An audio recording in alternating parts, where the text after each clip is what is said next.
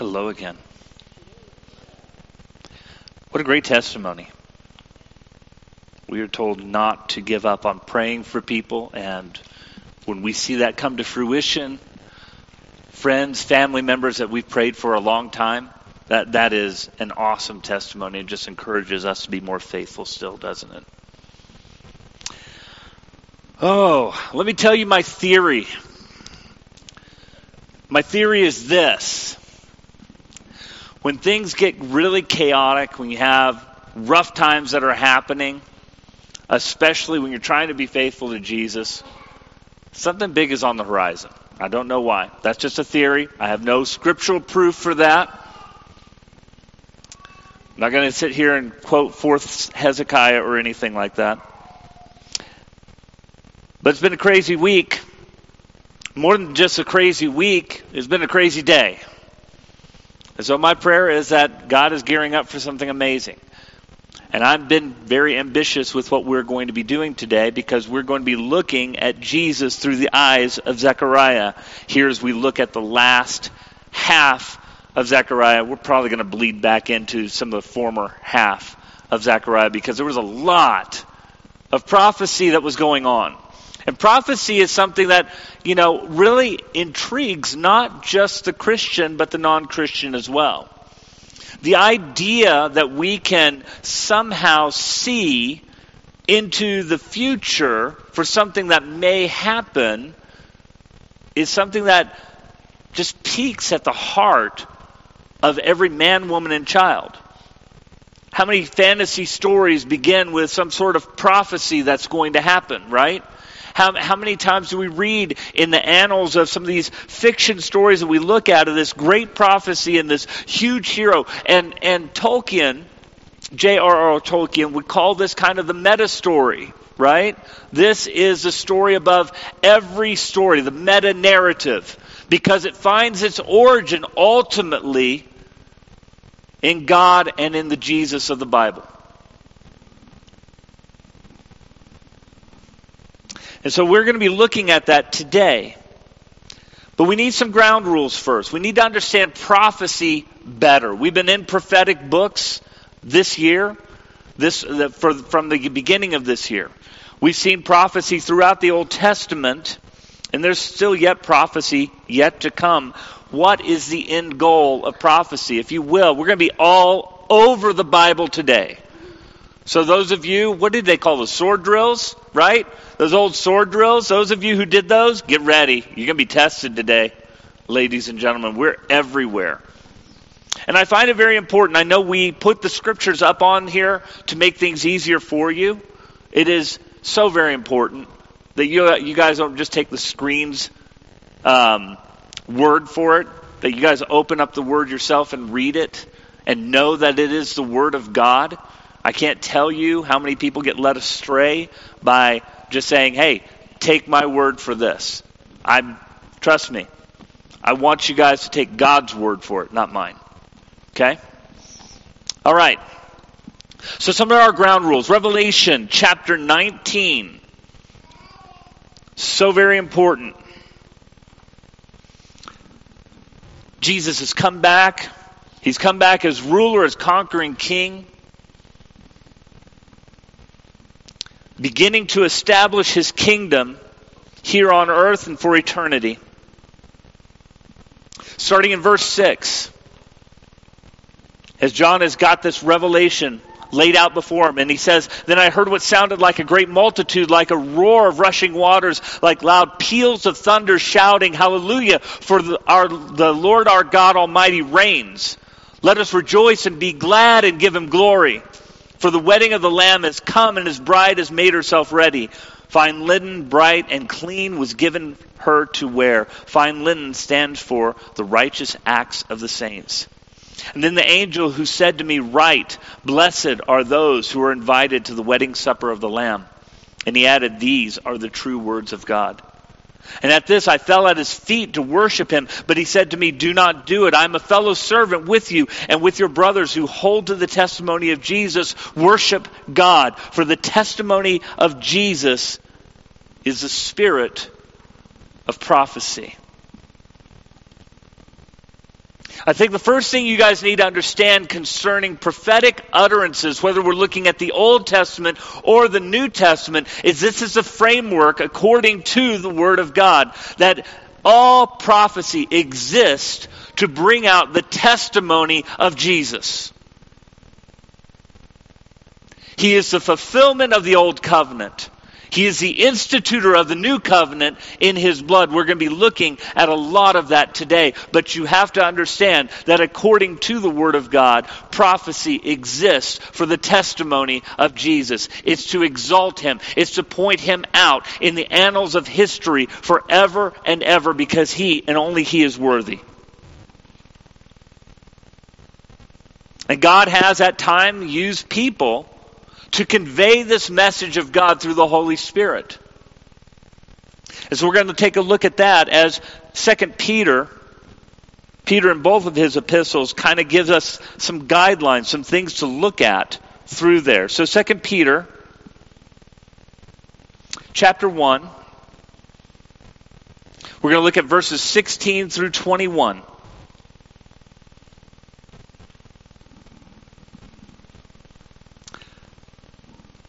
We did not follow cleverly invented stories when we told you about the power and coming of our Lord Jesus Christ, but we were eyewitnesses of His majesty. For He received honor and glory from God the Father when the voice came from Him, to Him from majestic glory, saying, "This is my Son, whom I love. With Him I am well pleased."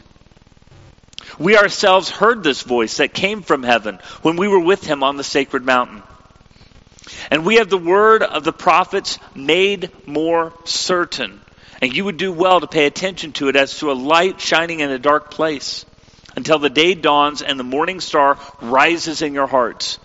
Above all, you must understand that no prophecy of Scripture came about by the prophet's own interpretation.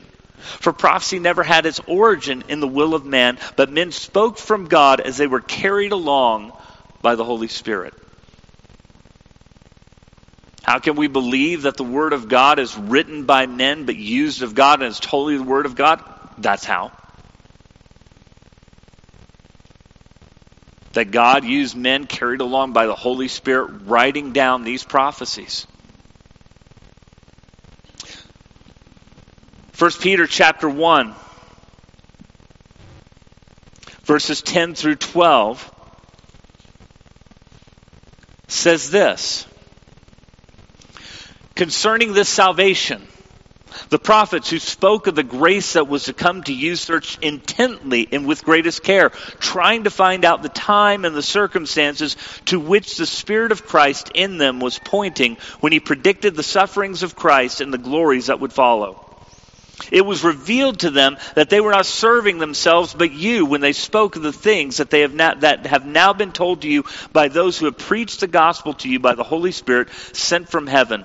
Even angels long to look into these things. Excuse me.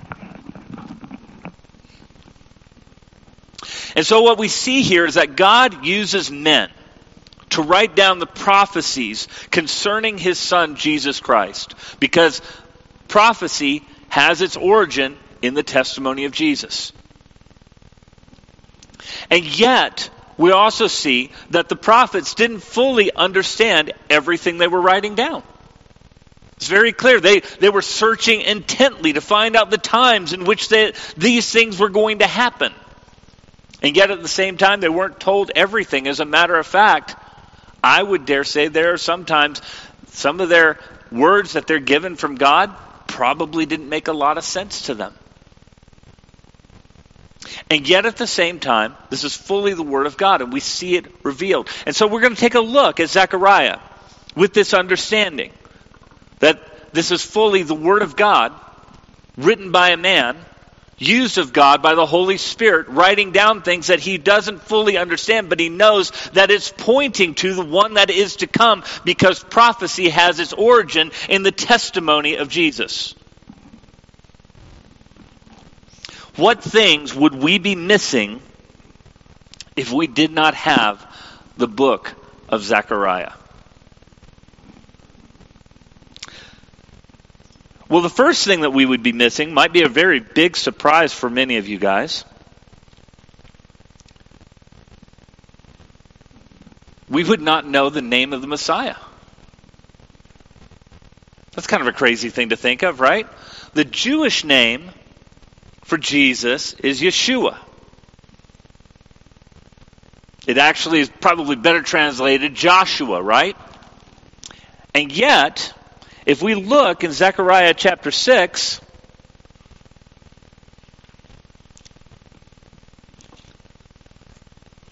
verses 11 through 13, there's a prophecy that is coming forth from Zechariah concerning the high priest. He says, "Take the silver and the gold and make a crown and set it on the head of the high priest Joshua, son of Jehozadak. Tell him, this is what the Lord Almighty says. Here is the man whose name is the branch. And he will branch out from his place and build the temple of the Lord. It is he who will build the temple of the Lord, and he will be clothed with majesty and will sit and rule on his throne, and he will be priest on his throne, and there will be harmony between the two." So it's very important. This idea of the branch is a huge, important prophecy because the branch is mentioned not just by Zechariah, but by many other Old Testament prophets. Isaiah chapter 11. Like I said, you're going to be going through the Word a lot today because I want you to see this is all God's Word. Isaiah chapter 11. Verses 1 through 5. "A shoot will come up from the stump of Jesse.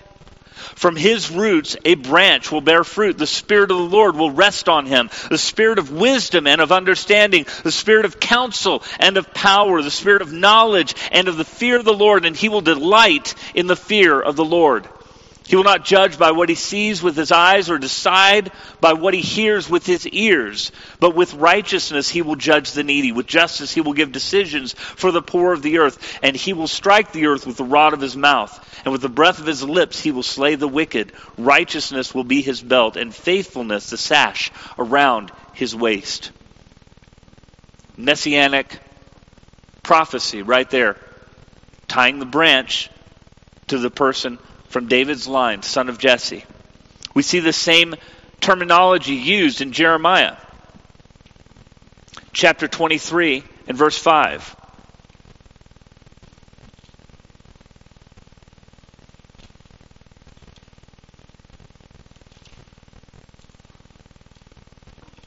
"The days are coming, declares the Lord, when I will raise up to David a righteous branch, a king who will reign wisely and will do what is just and right in the land."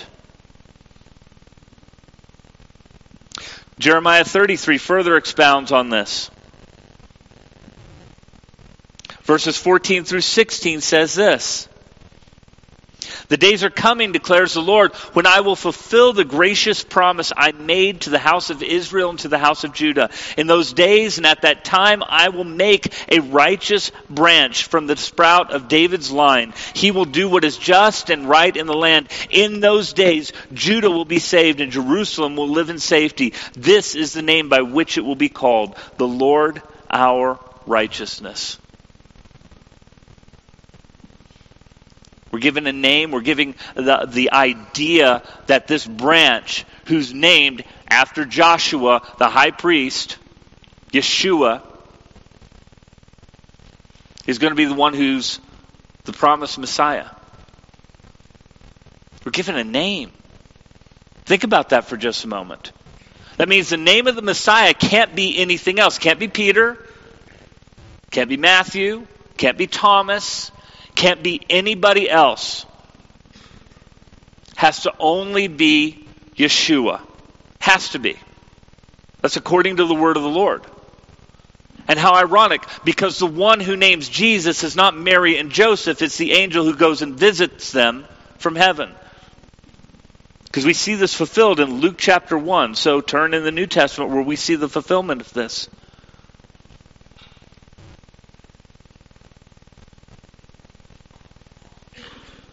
Luke chapter 1, starting in verse 26. In the 6th month, God sent the angel Gabriel to Nazareth, a town in Galilee, to a virgin pledged to be married to a man named Joseph, a descendant of David. The virgin was named Mary. The angel went to her and said, "Greetings, you who are highly favored. The Lord is with you." Mary was greatly troubled at his words and wondered what kind of greeting this might be. But the angel said to her, "Do not be afraid, Mary. You have found favor with God. You will be with child and will give birth to a son, and you are to give him the name Jesus. He will be great and will be called Son of the Most High, and the Lord will give him the throne of his father David, and he will reign over the house of Jacob forever. His kingdom will never end." You guys hear all of those prophecies we just read fulfilled in the person of Jesus? You take out Zechariah, we miss some of that.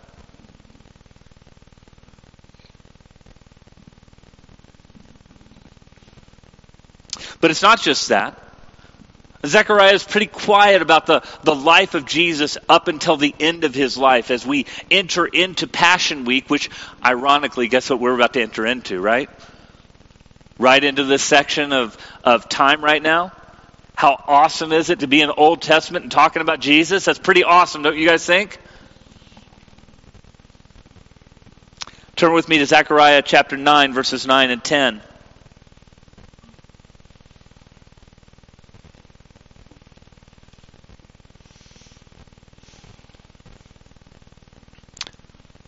"Rejoice greatly, O daughter of Zion. Shout, daughter of Jerusalem. See, your king comes to you, righteous and having salvation, gentle and riding on a donkey, on a colt, the foal of a donkey. I will take away the chariots from Ephraim and the war horses from Jerusalem, and the battle bow will be broken. He will proclaim peace to the nations. His rule will extend from sea to sea and from the river to the ends of the earth."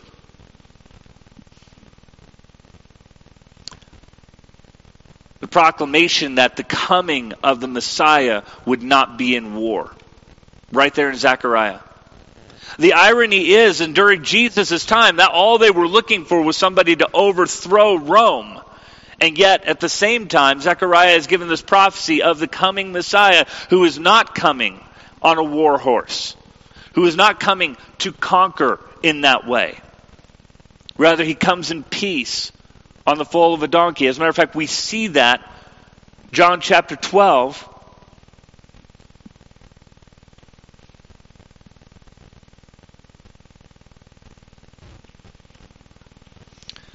Verses 12 through 16.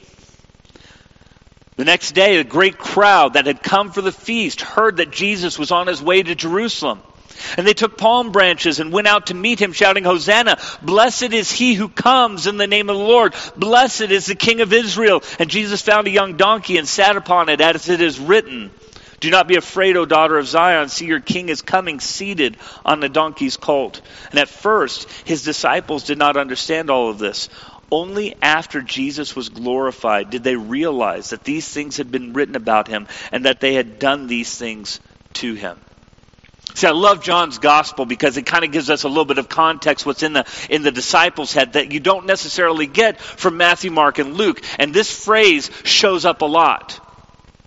Because they, in the same way that the prophets didn't exactly know how they were talking about the Messiah that was to come, the disciples during the life of Jesus didn't really know what they were doing all the time. It's only after Jesus rose from the dead that they realized, oh yeah, we did that. That was a fulfillment of that. I didn't see that at the time. This is why we see Peter talking to them and says, we have the word of the prophets made more sure. Why is it made more sure? Number one, the coming of the Holy Spirit has come upon them. Number two, they are looking back at Jesus' sacrifice and can look, from looking at the Old Testament scriptures, all the things that Jesus has fulfilled. Remember the walk to the road from Emmaus? In Luke chapter 24, with the disciples who were there, when they sat down with Jesus, he took them through the Old Testament scriptures and everything that he fulfilled. This is part of that. That's kind of cool, isn't it? I fulfilled all of this. Did they know it at the time? No. And they're humble enough to admit it. And yet it's right there in the scriptures. So cool. But more than that, we see Zechariah chapter 11.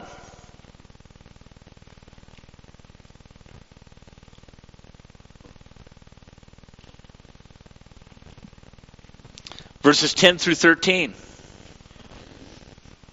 And then I took my staff called Favor and broke it, revoking the covenant I had made with all the nations. It was revoked on that day, so the afflicted of the flock who were watching me knew it was the word of the Lord. And I told them, if you think it best, give me my pay, but if not, keep it. So they paid me 30 pieces of silver, and the Lord said to me, throw it to the potter, the handsome price at which they priced me. So I took the 30 pieces of silver and threw them into the house of the Lord, to the potter. And here we speak of betrayal. We speak the selling out of God for 30 pieces of silver. We read in Matthew chapter 26 these words.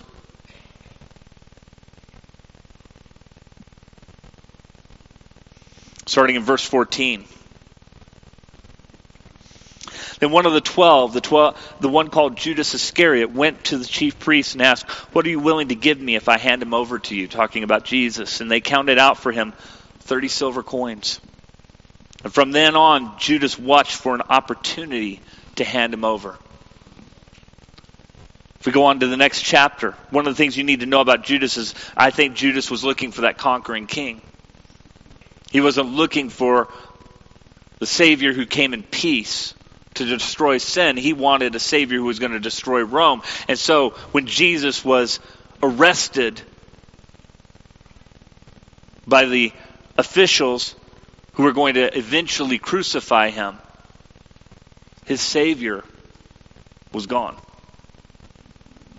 So in verse 3 of chapter 27, we read this. When Judas, who had betrayed him, saw that Jesus was condemned, he was seized with remorse and returned the 30 silver coins to the chief priests and elders. I have sinned, he said, for I have betrayed innocent blood.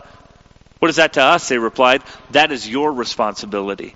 So Judas threw the money into the temple and left. He then went away and hanged himself. The chief priest picked up the coins and said, it's against the law to put this into the treasury since it's blood money. So they decided to use the money to buy the potter's field as a burial place for foreigners. That is why it has been called Field of Blood to this day. Then what was spoken by Jeremiah the prophet was fulfilled. They took the 30 silver coins, the price set on him by the people of Israel, and they used it to buy the potter's field as the Lord commanded me. Now you might be saying, this got Jeremiah, it doesn't say Zechariah. Is that wrong? There's actually two prophecies that are in here, and it's usually, when there's two prophecies there, they quote from the more prominent of the prophets, and Jeremiah was the more prominent of the two.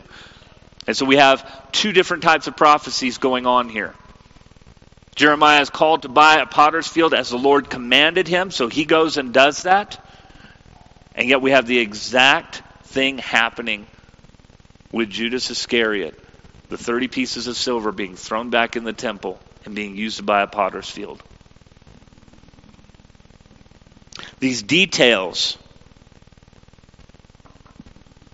are needed to help us recognize who the Messiah is. And we have a lot of them here. Zechariah 13:7.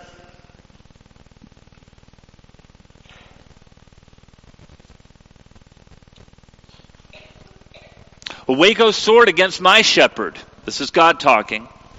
Against the man who is close to me, declares the Lord Almighty, strike the shepherd, and the sheep will be scattered, and I will turn my hand against the little ones. Jesus quotes these exact same words in Mark chapter 14, starting in verse 27. You will all fall away, Jesus told them, for it is written, I will strike the shepherd and the sheep will be scattered. But after I have risen, I will go ahead of you into Galilee. And Peter declared, even if all fall away, I will not. I tell you the truth, Jesus answered, today, yes, tonight, before the rooster crows twice, you yourself will disown me 3 times. But Peter insisted emphatically, even if I have to die with you, I will never disown you. And all the others said the same.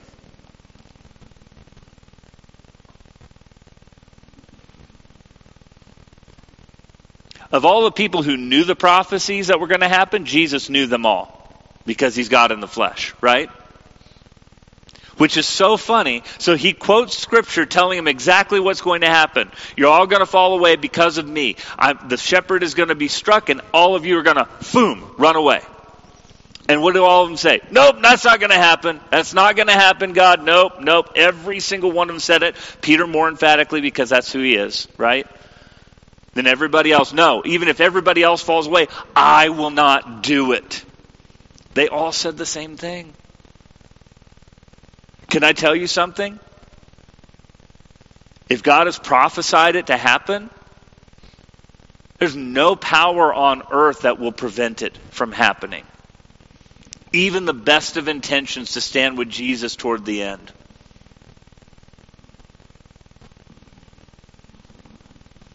And finally, there's this whole set of things that happen all at the same time. All prophesied throughout the book of Zechariah. I'm going to read these things that happen at the same time. We're going to look at those scriptures together, and then we're going to look at the fulfillment of those things in Jesus. There's a revoking of the old covenant. There's the blood of the covenant. There's the weeping over the one who was pierced. There's a cleansing from sin and impurity all in one day. And a spirit of grace and supplication that's going to be poured out. All of this happens at the same time. Turn with me, Zechariah chapter 11.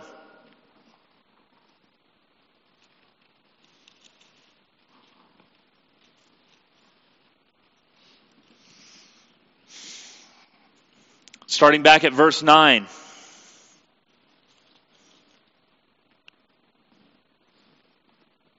Excuse me. Starting at verse 10. Then I took my staff called favor and broke it, revoking the covenant I had made with all the nations. It was revoked on that day so that the afflicted of the flock who were watching me knew that it was the word of the Lord. So we have that breaking of that old covenant.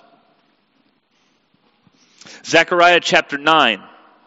That one starts in verse 9.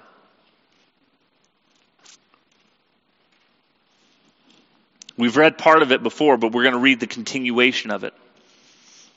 Rejoice greatly, O daughter of Zion. Shout, daughter of Jerusalem. See, your king comes to you righteous and having salvation, gentle and riding on a donkey, on a colt, the foal of a donkey. I will take away the chariots from Ephraim and the war horses from Jerusalem, and the battle bow will be broken. He will proclaim peace to the nations. His rule will extend from sea to sea and from the river to the ends of the earth. As for you, because of the blood of my covenant with you, I will free your prisoners from the waterless pit. Zechariah chapter 12 and verse 10. And I will pour out on the house of David and on the inhabitants of Jerusalem a spirit of grace and supplication. They will look on me, the one they have pierced, and they will mourn for him as one mourns for an only child, and grieve bitterly for him as one grieves for a firstborn son. Zechariah 13, verse 1. On that day, a fountain will be opened in the house of David and the inhabitants of Jerusalem to cleanse them from sin and impurity.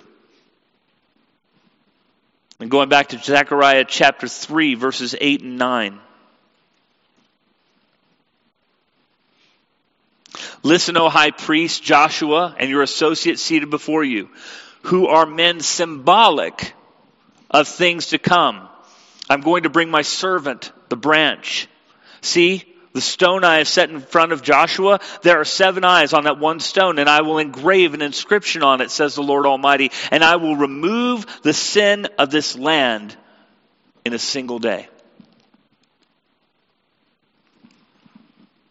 These are all fulfillments, all prophesied. Remember, Zechariah is somewhere between 400 and 500 years before the coming of Jesus Christ. And the details that you are getting here fulfilled perfectly in Christ speak to, number one, that the Word of God that we're reading is definitely not just a human book, as many would purport to say. But you'll notice that all of these revelations speak of the testimony of Jesus Christ, which is, according to Revelation, the spirit of prophecy. So where do we find these things fulfilled at? Let's look at Hebrews chapter 8.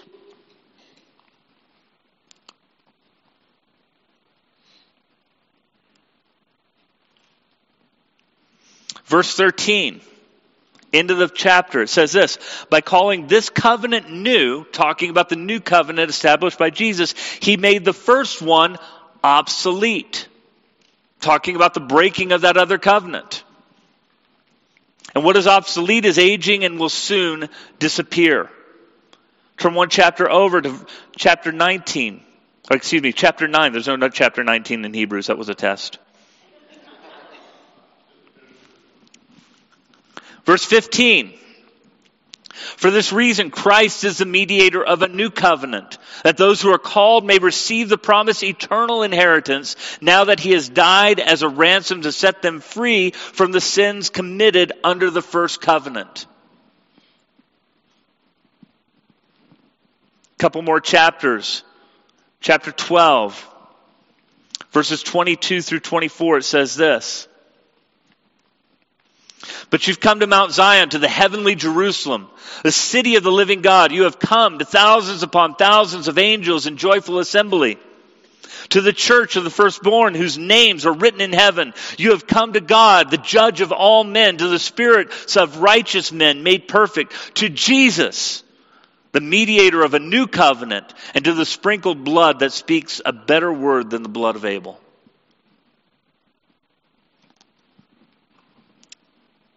When Jesus was having his last supper with his disciples, Mark chapter 14. Words that we repeat often, but we don't think of it in the context of how it's represented in the Scripture.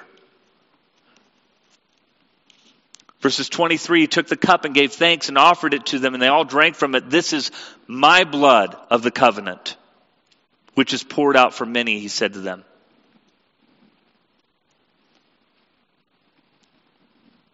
Hebrews chapter 13, verse 20, as we begin to end the book of Hebrews.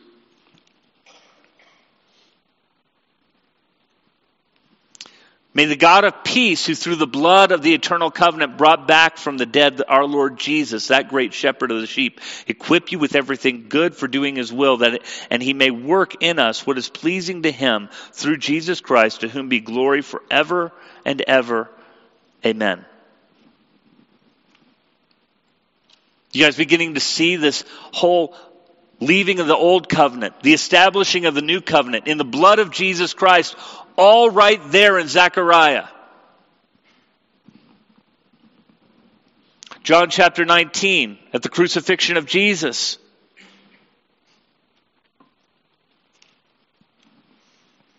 Verses 33 through 37. But when they came to Jesus and found that he was already dead, they did not break his legs. Instead, one of the soldiers pierced his side with a spear, bringing a sudden flow of blood and water. The man who saw it has given testimony, and his testimony is true. And he knows that he tells the truth, and he testifies so that you may also believe. These things happened so that the scripture would be fulfilled. Not one of his bones would be broken. And as another scripture says, they will look upon the one they have pierced. Romans chapter 5, verses 6 through 11. You see, at just the right time, when we were still powerless, Christ died for the ungodly. Very rarely will anyone die for a righteous man, though for a good man someone might possibly dare to die. But God demonstrates his own love for us in this: while we were still sinners, Christ died for us. And since we've now been justified by his blood, how much more shall we be saved from God's wrath through him? For if, when we were God's enemies, we were reconciled to him through the death of his Son, how much more, having been reconciled, shall we be saved through his life? Not only is this so, but we also rejoice in God through our Lord Jesus Christ, through whom we now have received reconciliation.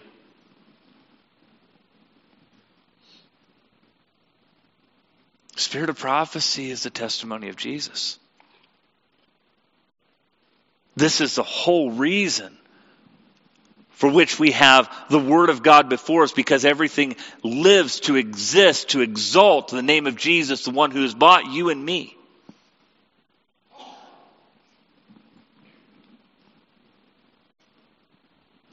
Man, those are pretty specific prophecies, don't you guys think?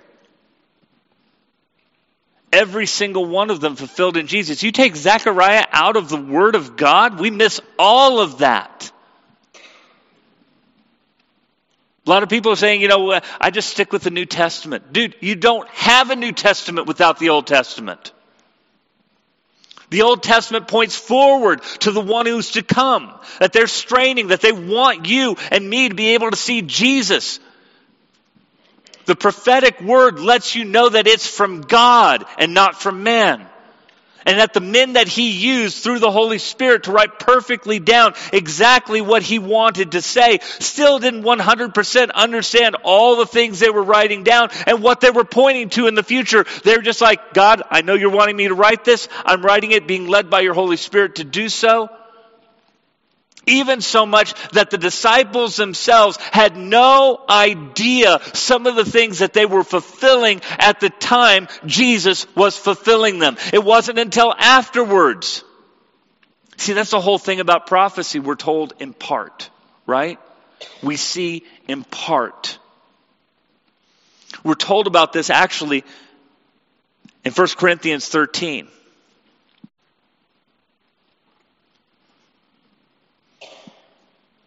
Verses 9, 10, and 12, it says this, talking about love and talking about prophecy, because everybody wanted to have all of these gifts that were going on.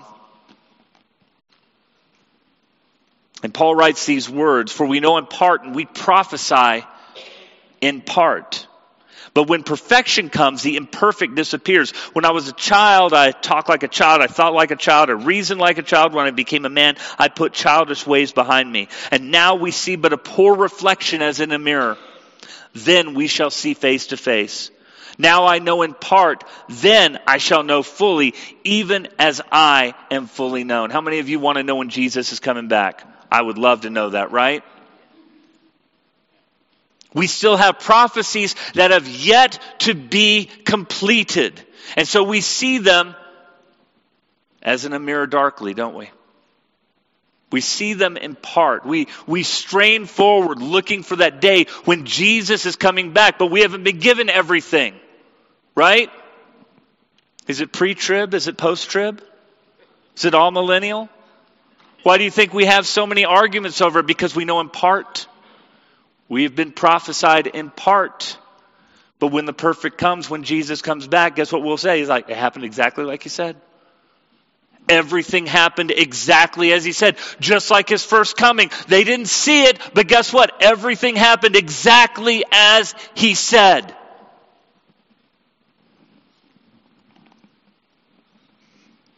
Zechariah ventures into the future coming of Jesus. And again, we're caught in speculation. You know why? Because we see in part. Because some of what Zechariah has prophesied has not come to pass yet. But it will one day. Zechariah 14. First 9 verses. A day of the Lord is coming when your plunder will be divided among you, and I will gather all the nations to Jerusalem to fight against it. The city will be captured. The houses ransacked and the women raped. Half the city will go into exile, but the rest of the people will not be taken from the city. And then the Lord will go out and fight against those nations. And as he fights in the day of battle, and on that day, his feet will stand on the Mount of Olives east of Jerusalem, and the moving north and half moving south. You will flee by my mountain valley, for it will extend to Azel.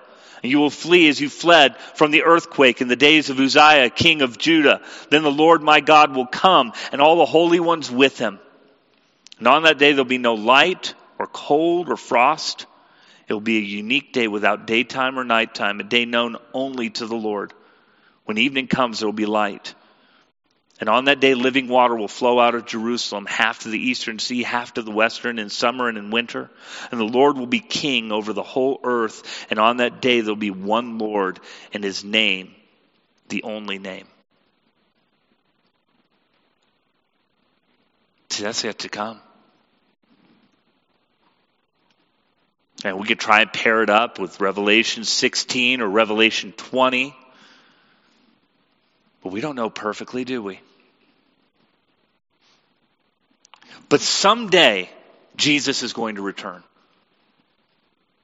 And when he returns, I think to a certain extent it'll be unexpected because the scripture kind of says that, right?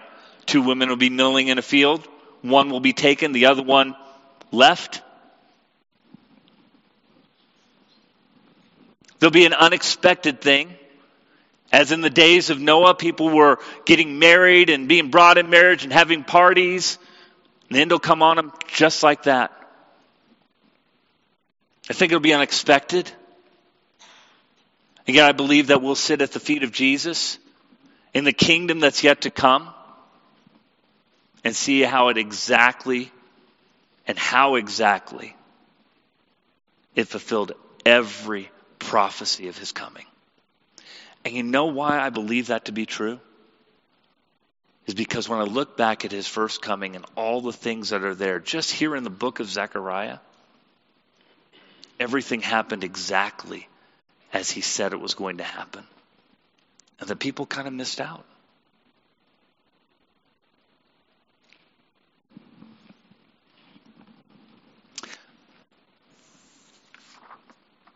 I believe only God can tell the future. Scripture says he knows the end from the beginning.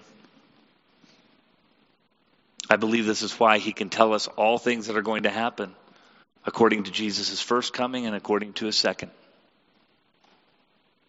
And he's going to be perfectly accurate. We can look back and see all the fulfillments of that first coming.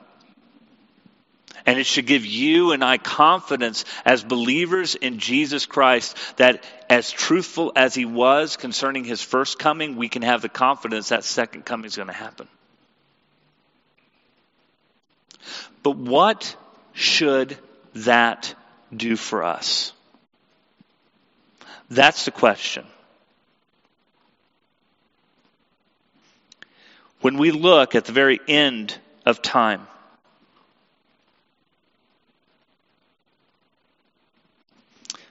Peter, where we started this whole idea of prophecy, says this in 2 Peter 3, verse 10, "But the day of the Lord will come like a thief. The heavens will disappear with a roar, the elements will be destroyed by fire, and the earth and everything in it will be laid bare. Since everything will be destroyed this way, what kind of people ought you be? You ought to live holy and godly lives as you look forward to the day of God and speed its coming. On that day will bring about the destruction of the heavens by fire, and the elements will melt with heat. But in keeping with his promise, we're looking forward to a new heaven and a new earth, the home of righteousness."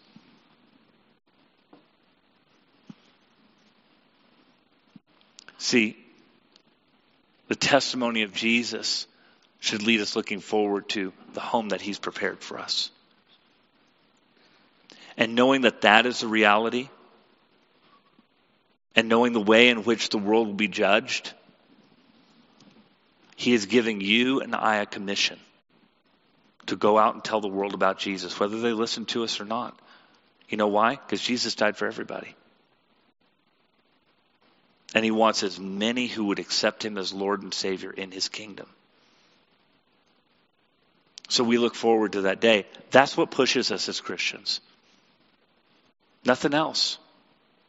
Nothing else. Jesus is true. Jesus has shown himself to be true. God has given the prophecy of the testimony of Jesus so that we could see his glory and we can look back and see all that has happened, and we can look forward and say, all of that is true. And if I know all of that is true, then I better start caring about my neighbor who doesn't know Jesus.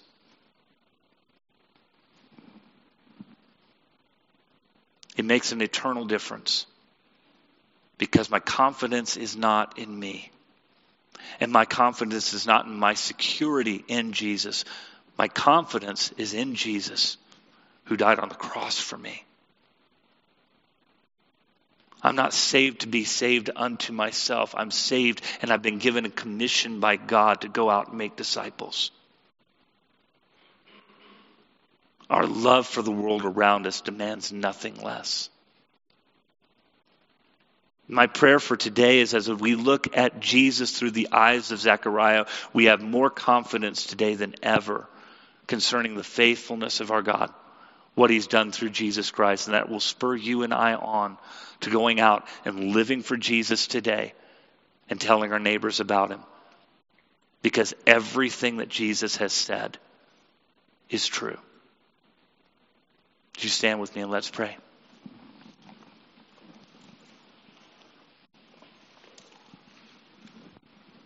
Oh God, I thank you.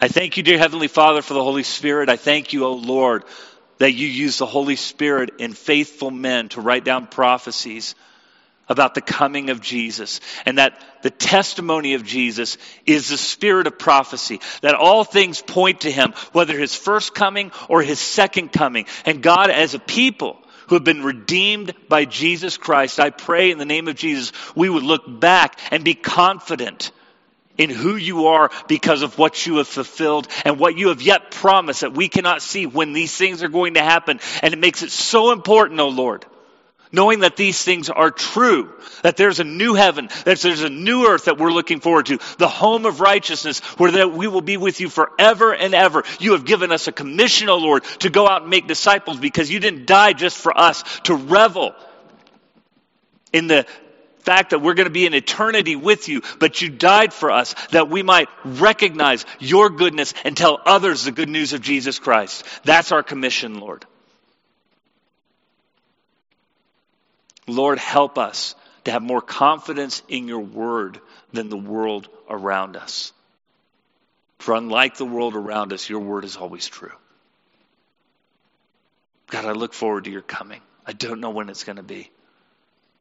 I pray myself and I pray everybody else here, we will be found faithful when you return or until we go to you.